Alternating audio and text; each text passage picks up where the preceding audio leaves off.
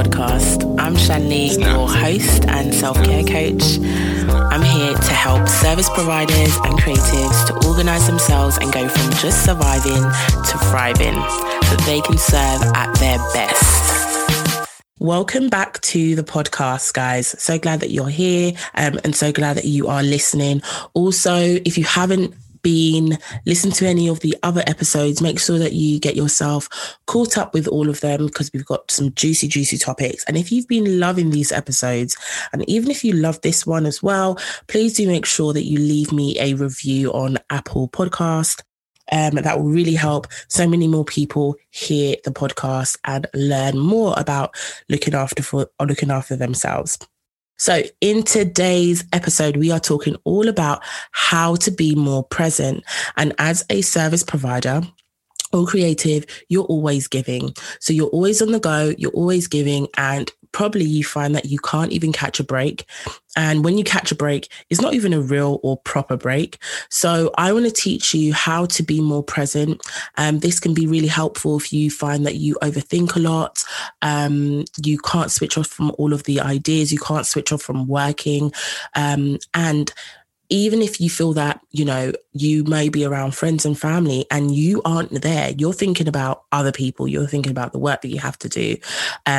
Being mindful is going to be something that's going to be so essential and key for you. And I want to share with you some mindfulness practices that you can try out. So the first one that I wanted to introduce to you guys is the STOP acronym. So STOP is an informal mindfulness practice. So the S stands for stopping or pausing whatever you're doing. The T stands for taking a breath. O is to observe, and the P is to proceed. So when you stop, again, this is so important that we stop and pause for a moment. Often we're always on the go. There's research to say that we spend about 47% of our time in autopilot, just on the go, really either not really being present or aware of what we're doing, or we're in the past, we're all the way in the past, ruminating about all the things we did, shouldn't have done, shouldn't have said, or we're in the future where we are worrying about what's next? Have I done this? Am I going to be able to do this? Am I going to be able to achieve this? And those things actually lead to a lot of stress and anxiety. So it's so important that you actually take a time to stop and pause. That's often usually my first piece of advice. If you're starting to feel overwhelmed or burnt out, stop. Okay. And when we're doing this mindfulness, this is actually helping you to be more aware. Okay. I always say when you're aware, you're able to take care. When you're aware, you're able to take care. So awareness is really key. And the way that you are able to be more aware is by stopping for a moment, is by pausing for a moment. So key and so vital. And anybody who's not familiar with mindfulness is simply the practice of being present and bringing awareness to the current moment on purpose without judgment. Often we're being critical, we're judging and analyzing every single situation. This is what really causes a lot of stress and stops us from being present, stops us from listening, stops us from serving, honestly, at your best. So it's so key to do that. Next is taking a breath. So again, as we know, when we breathe, this instantly calms down our mind, it calms down our body. So once you take in a deep breath, and I always advise people to do belly breathing, especially when you're consciously breathing, to remain calm, to be present. We want to be belly breathing. So we want to be using that big muscle underneath our lungs, the diaphragm, to breathe into our stomach. So we're taking a deep breath into your stomach, filling up your stomach in through your nose, and then breathing out slowly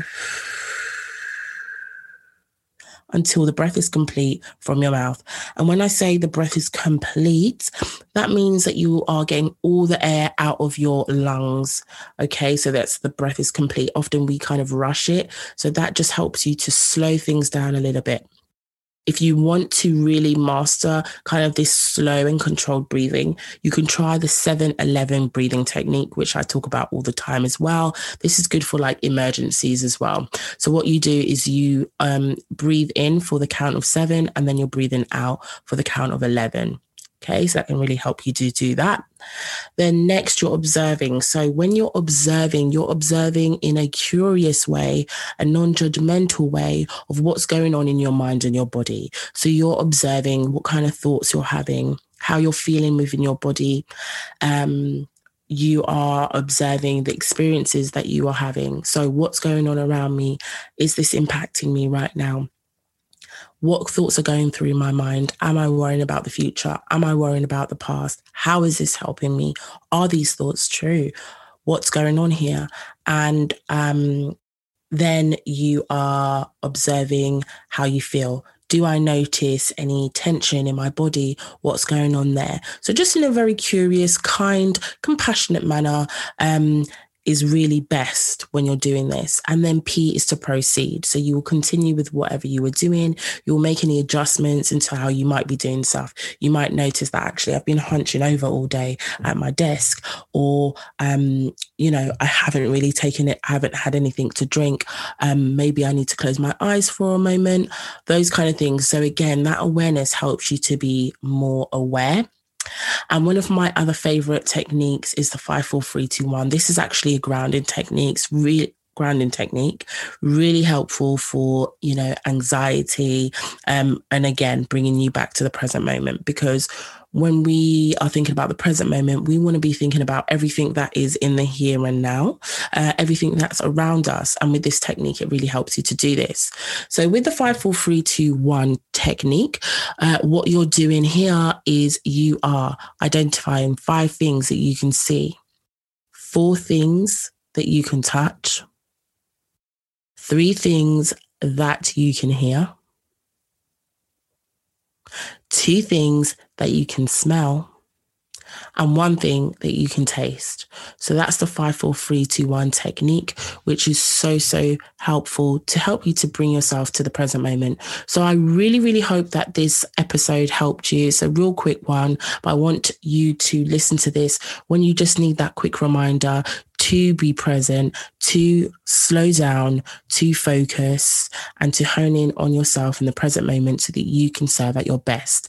And if you enjoyed this episode, make sure that you share it with somebody who needs to hear this, and make sure you leave a review on Apple Podcasts, and I'll see you in the next episode.